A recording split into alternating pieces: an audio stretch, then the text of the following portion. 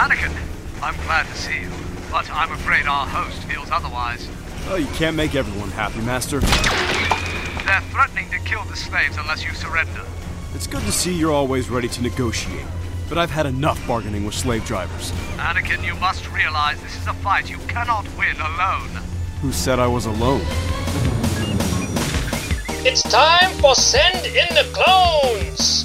Join your hosts, Bucho and Robbie, on an epic journey through a galaxy far, far away as they follow the escapades of Anakin Skywalker and the Jedi Knights with the clone army of the Republic in their struggle against Count Dooku and the droid army of the evil Separatists. So step in and prepare for adventure because it's time to send in the clones! In this episode, Obi-Wan and Drax languish in prison, Ahsoka in a cage, and Anakin in forced servitude under Queen Mirage. But Dooku ruins the Queen's plans, and Anakin escapes with Ahsoka, calling in the Republic forces to save the day. Hey, troops, it's your old buddy Bucho, and I'm a Clone Wars rookie on my first ever watch of the Clone Wars. Next to me in the dropship, he's a Clone Wars veteran on his third ever watch of the Clone Wars, and he's the Obi-Wan to my Rex. It's your trusty pal, Robbie. How's it going?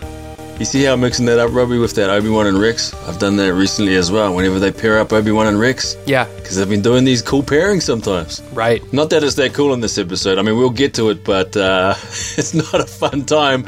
But we're going to talk about this episode, of course, is the 79th episode in the StarWars.com Clone Wars chronology. It's written by Henry Golding and Stephen Melching, and it's directed by Danny Keller. And it's Season 4, Episode 13, Escape from Kadavo.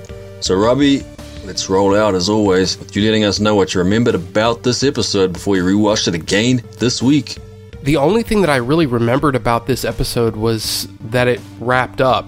I couldn't remember exactly how things turned out. Again, I don't know if it was just because I was, sort of tuned out during this arc or what. I don't know what the deal is. I can't explain to you why I didn't remember a lot of it, but I did remember Ahsoka's plan of pulling the ship in underneath, and I remembered that, but I mean, a lot of the details were very, very foggy. So, one thing you wouldn't have remembered was that Anakin throws a guy off the top story of the palace, Yeah. And then we see that the guy is still alive for a while, after that massive fall, almost as if they wanted to show that not only are these Igerians so tough they are not killed instantly by falling 300 feet, but that the slaver also suffered a little before he died. So there's some sort of catharsis or satisfaction there for the audience that this guy doesn't just die instantly. He gets to think a little bit about what he's done. And, I mean, we might as well just get right to it. Queen Mirage gets kind of similar treatment. We see her sustain a fatal injury at the hands of Dooku this time, but it's one which lets her live long enough to have some time to think about what's just happened to her. Did you read it similarly to that? Well, yeah, I mean, I found it kind of like, wait a minute, he survived that? Being thrown what looked like miles? I mean, it was like, I don't know, it was a little distracting to me. I didn't think about it as, they're so tough that they can survive that kind of stuff. It was more of like, I don't know, it was weird to me. I really wasn't sure what the purpose of that was, other than maybe to show that, but at least I didn't get that from it. And then when the queen died, I have to say, it was a weird sort of, I don't know, like I actually felt a bit for her. Like, I don't know if I was supposed to feel that, but I did. And I found it a little strange that I felt that. Yeah, I sort of get what you mean, because she comes out with the line that, Anakin's right, she was a slave just like he was. But how far are you going towards buying that line from someone who's, we went over it in the previous episode about how one thing that she doesn't do, or that she suggests at least that she hasn't done, is lie. She's telling the truth all the time, but that line about I was a slave just like you, when you're the queen, even if you are taking orders from someone else, that's, being a soldier or being somewhere in a hierarchy, when you have all that power and opulence, whatever, comparing yourself to a slave, that is beyond the pale for me. So yeah, I wasn't too sad to see her go, given that she was in charge of overseeing this whole kingdom of terrible suffering. And I mean, we see what is happening to Obi-Wan and Rex this whole time, and all those poor Togruitans. So when she goes out, knowing what she's presiding over, I mean, that is impressively oppressive, what they show in this kids show, the mental suffering, not just the physical suffering, the mental suffering that Obi-Wan's going through, and Rex being by his side, we see Rex looking to Obi-Wan so that we don't know, is he waiting for a sign to do something? I don't know if it's even that. Rex is helpless at the same time. He's like, what are we going to do? We're in a terrible situation, and he's watching, one of his Jedi pals suffer like this. I mean, that whole segment in Kadavo, that was hardcore stuff, Robbie. Yeah, it was, and it was one of those things where it's kind of like, they're going to get out of it kind of thing, but it's weird how hopeless this whole arc kind of made you feel, you know what I mean? There's a real just sense of hopelessness that is just, it's very potent for some reason in these episodes, more than any of the other ones. Like, you kind of feel like, oh yeah, they're always going to get out of it, but it's weird how effective it was for me. I guess it's just because in the back of my head, it's always like, well, yeah, of course they're going to get out of it. They've got to move on to this and this. There's all these things that are coming forward, but I mean, it's really effective. And I also want to point out, I don't know if you've noticed this too, but in the Kadavo, all the torture chambers and little places where they're, whipping people and all that, there's sounds that are borrowed from Temple of Doom. All right, I did not notice that. Oh yeah, the kids crying and stuff like that. I'm not sure if it's because of the surrounds that they use, but it's very apparent to me. And I guess it's just because sound is one of those things that I really, really typically pick up on, ever since I was a little kid. And it was always distracting to me in Temple of Doom that they replay the same sounds multiple times. Like in different scenes, you can hear the same screams kind of in the background, and they're the same sounds that they use here. So I don't know if it's just part of the Ben Burt sound library or what. Good ear, Robbie. I did not pick that up, but something that I did pick up was that for some reason, old Artui is still gallivanting around the palace. Yeah, I thought that too. Free and easy. And, given that he was the one who clearly not only arrived with the Jedi, but the one who gave them back their lightsabers, he didn't do it secretly either. He did it in plain sight during a massive, set piece. So I just thought it was an interesting touch here that R2 was somehow roaming free with no sanction from the Zygerians. No, I thought the same thing. I was like, wait a minute. I guess we never saw what actually happened to him during the fight in the arena there. Sure. So it was, I guess you could just assume that he just went away, but it was one of those things where it's like, wait a minute, then, so what's he been doing all this time, number one? And number two, why didn't he help out more during the whole arena fight? It seemed awkward to me. Yeah, I wonder what he could have done during the arena fight, though. I mean... Oh, I don't know. When Jedi can't handle the numbers, what is R2 going to do? Well, maybe that's what he goes, well, I'm going to shoot these lightsabers out there, and then I'm just going to hide over here in the corner. I mean, it's a strange... Maybe that's what he did. I don't know, it's just weird. Of course, you could argue that, like in the previous episode or episode before, where Obi-Wan and the governor get shot off the back of that, was it Bravac or whatever, that Rex just kind of disappears. He just like, well, I'm going to keep going then. I mean, it was kind of a weird thing then, but... It was kind of funny. It was kind of funny, right? Yeah. Rex is like, you're on your own. I'm going to regroup over here. And he just keeps going over the wall. Or maybe he just didn't realize. He just was like, when he got to the place of safety, he just kind of go, okay, so that went... Oh, crap. Well, I mean, is there also a question about where did Ahsoka get her lightsaber back from? Because we see where Anakin gets his from, and we see where Obi-Wan gets his from, but Ahsoka just magically all of a sudden has her lightsabers again? Well, I had just assumed that R2 had those too. Yeah, well, I guess we have to assume that, because after she got captured, they would have been taken away from her, when she was captured. Right, so right. After the Zygerians took her lightsabers, how did R2 get them back? Well, gosh, I don't know. It's a mysterious world of mystery sometimes, Robbie. Yeah, maybe they're just like, hey, just go with it. Let's just go with it. All right, well, I'm going to go with it. You know what else I'm going to go with, Robbie? I'm going to go with Admiral Coburn, who's in command of the fleet, which turns up with Plo Koon, and there's something super familiar about this guy's look, and so I looked him up, expecting him to be based on a real actor, but as far as I could see, he wasn't. There's something about his look that is super familiar, and even with the touch they have of him sort of leaning on the backs of the seats of his pilots as they bring the cruiser into position under the prison, he's not standing there in a military pose with his hands behind his back like we might imagine how admirals typically stand. You know, I just like that they have him basically leaning on the backs of his pilots, sort of slouching a little bit as if he's so intent that all of his military bearing is not something he's thinking about in that moment. So he played a small part in the rescue at the end, well, but a vital part, and may not have had a lot of screen time, but he made an impression on me, Robbie. Yeah, he was very distinctive, but yeah, so I guess you didn't find anything on him, huh? He's just a... No. That's interesting, because it was one of those things where I meant to go back and look him up and didn't. So I guess I'm glad I didn't waste my time.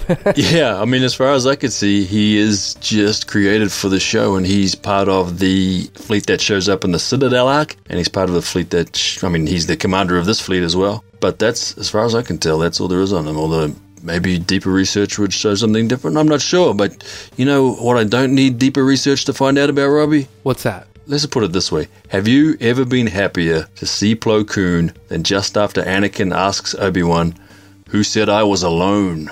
Boom, here comes the fleet, and here comes Plo Koon, Robbie. Yeah, it was, the whole episode had a real cathartic sense to it. You know, you almost get that rush of excitement when you see them, come out of Lightspeed and then see, Plo Koon leading Z-95 headhunters. Come on. Yep. Those are some of my favorite ships because they're sort of like, they were created to be sort of like the predecessor to the X-Wings way back in the 80s and 90s. In fact, I think, if I'm not mistaken, in the old... X-Wing games, the old flight simulator games from the late 80s and early 90s. There were the X-Wing series. There was X-Wing versus TIE Fighter. There was a TIE Fighter game. I love that game. The Z-95s were part of those, in that game. So it was something that I guess back in my data banks, they've always been there. So it's kind of cool to see them again here. They've been in some previous episodes too, but this one in particular, it was like, it was just cool to see, Yeah, I played the heck out of especially the TIE Fighter entry in that series, but one thing I didn't do when I was playing TIE Fighter back in the day that Plo Koon does in this episode, he pulls a version of the old Top Gun, hit the brakes and he'll fly right by trick when he's dogfighting with those Zygerian fighters. How did you like that, Robbie? Except he goes even further than Maverick. Plo Koon just cuts the engines and sort of tumbles through the air and then comes back. How did you like that one? I really, really liked it. It was a note that I put down because it was one of my favorite moments in the episode. It's just cool looking. It's weird how, we've talked about technically how they've gotten so good at that volumetric lighting and the lighting effects and the way that the camera movements and even the animations. The flying scenes are leaps and bounds better than the previous, seasons. They just keep getting better and better and more dynamic. And it's just, it's a lot of fun to watch. Yeah, and this is not necessarily a note that I guess is going to go in, but I also like the little touch they have of when they bring the cruiser in underneath the prison, to catch everyone out. So it just knocks that aerial thing off or whatever that big old upside down tower is, and it's, as they move in real slow, it's kind of scraping along the thing. I don't know why, but that was satisfying as well. That's one of those things that I guess it's kind of like my "oh, be careful." When anything is rubbing up against a ship, for some reason, it always kind of makes me a little uneasy because, I think about kind of tearing a hole in the, in the hull. It's just something that's, I guess you could call it a trope. It's used in all kinds of different movies and things, but it's always something that in the back of my head is always like, oh, I hate that. Or maybe it's kind of like fingernails on a chalkboard or something. Okay. It always bothers me.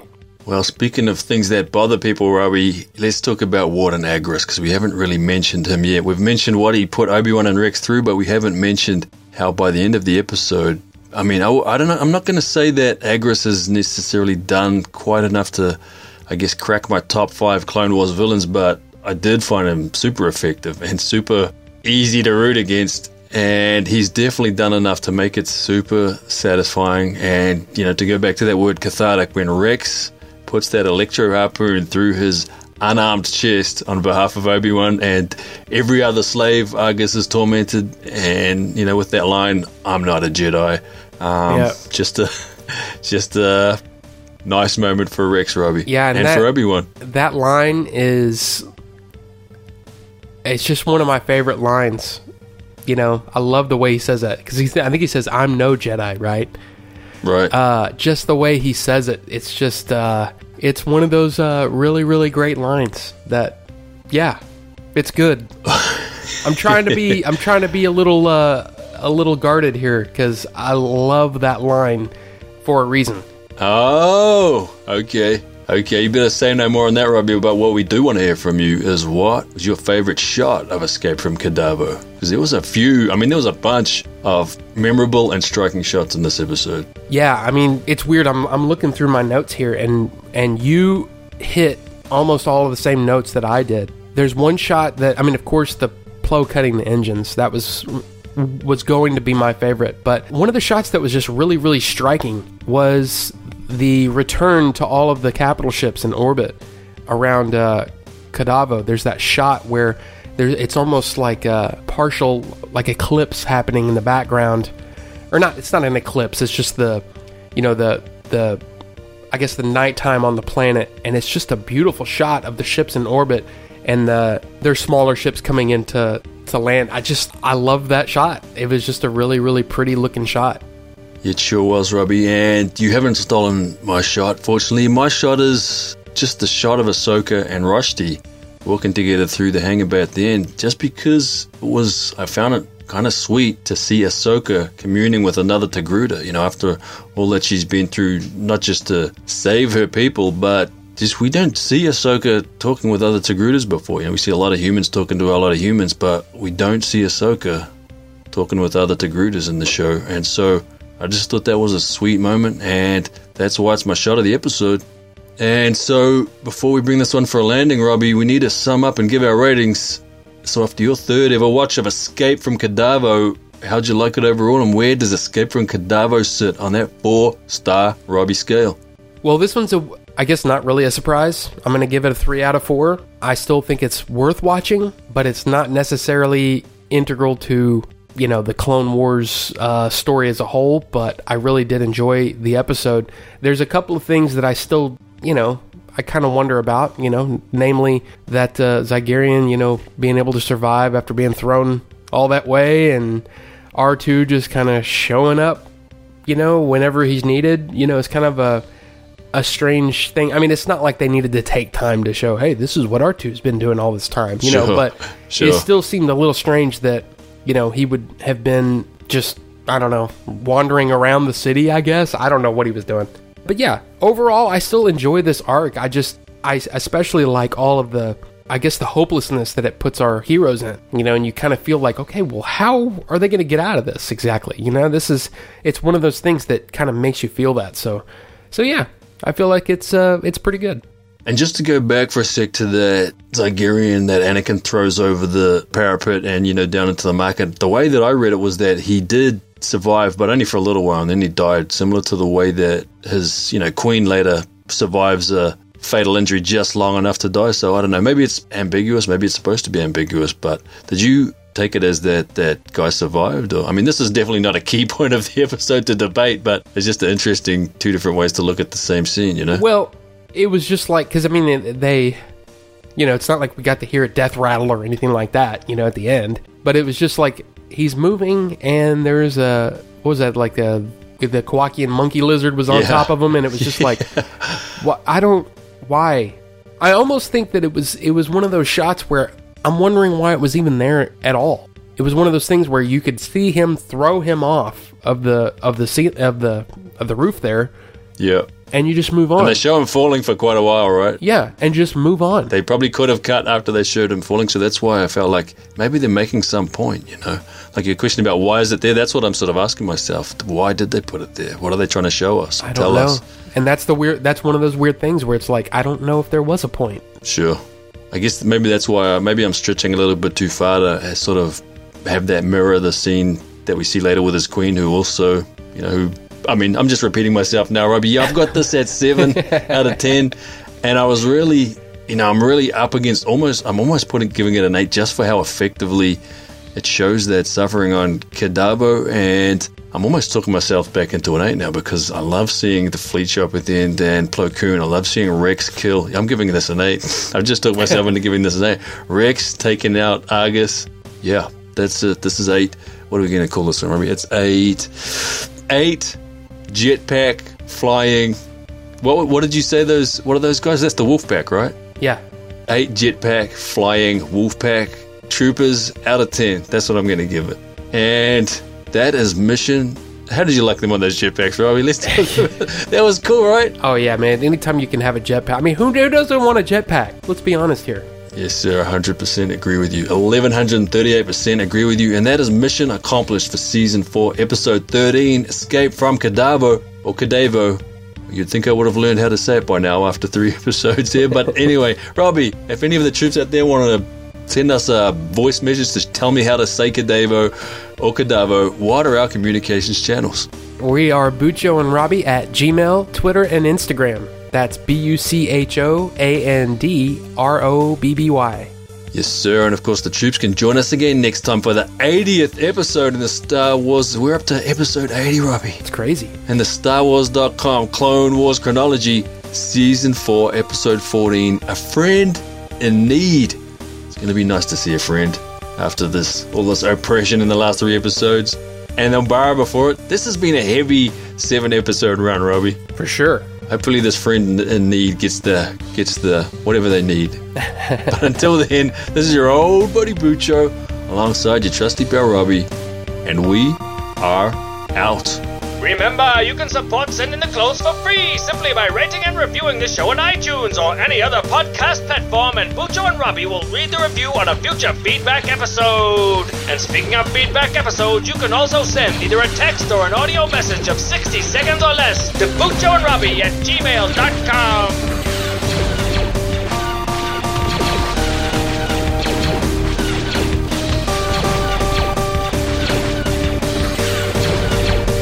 The Force will be with you, always.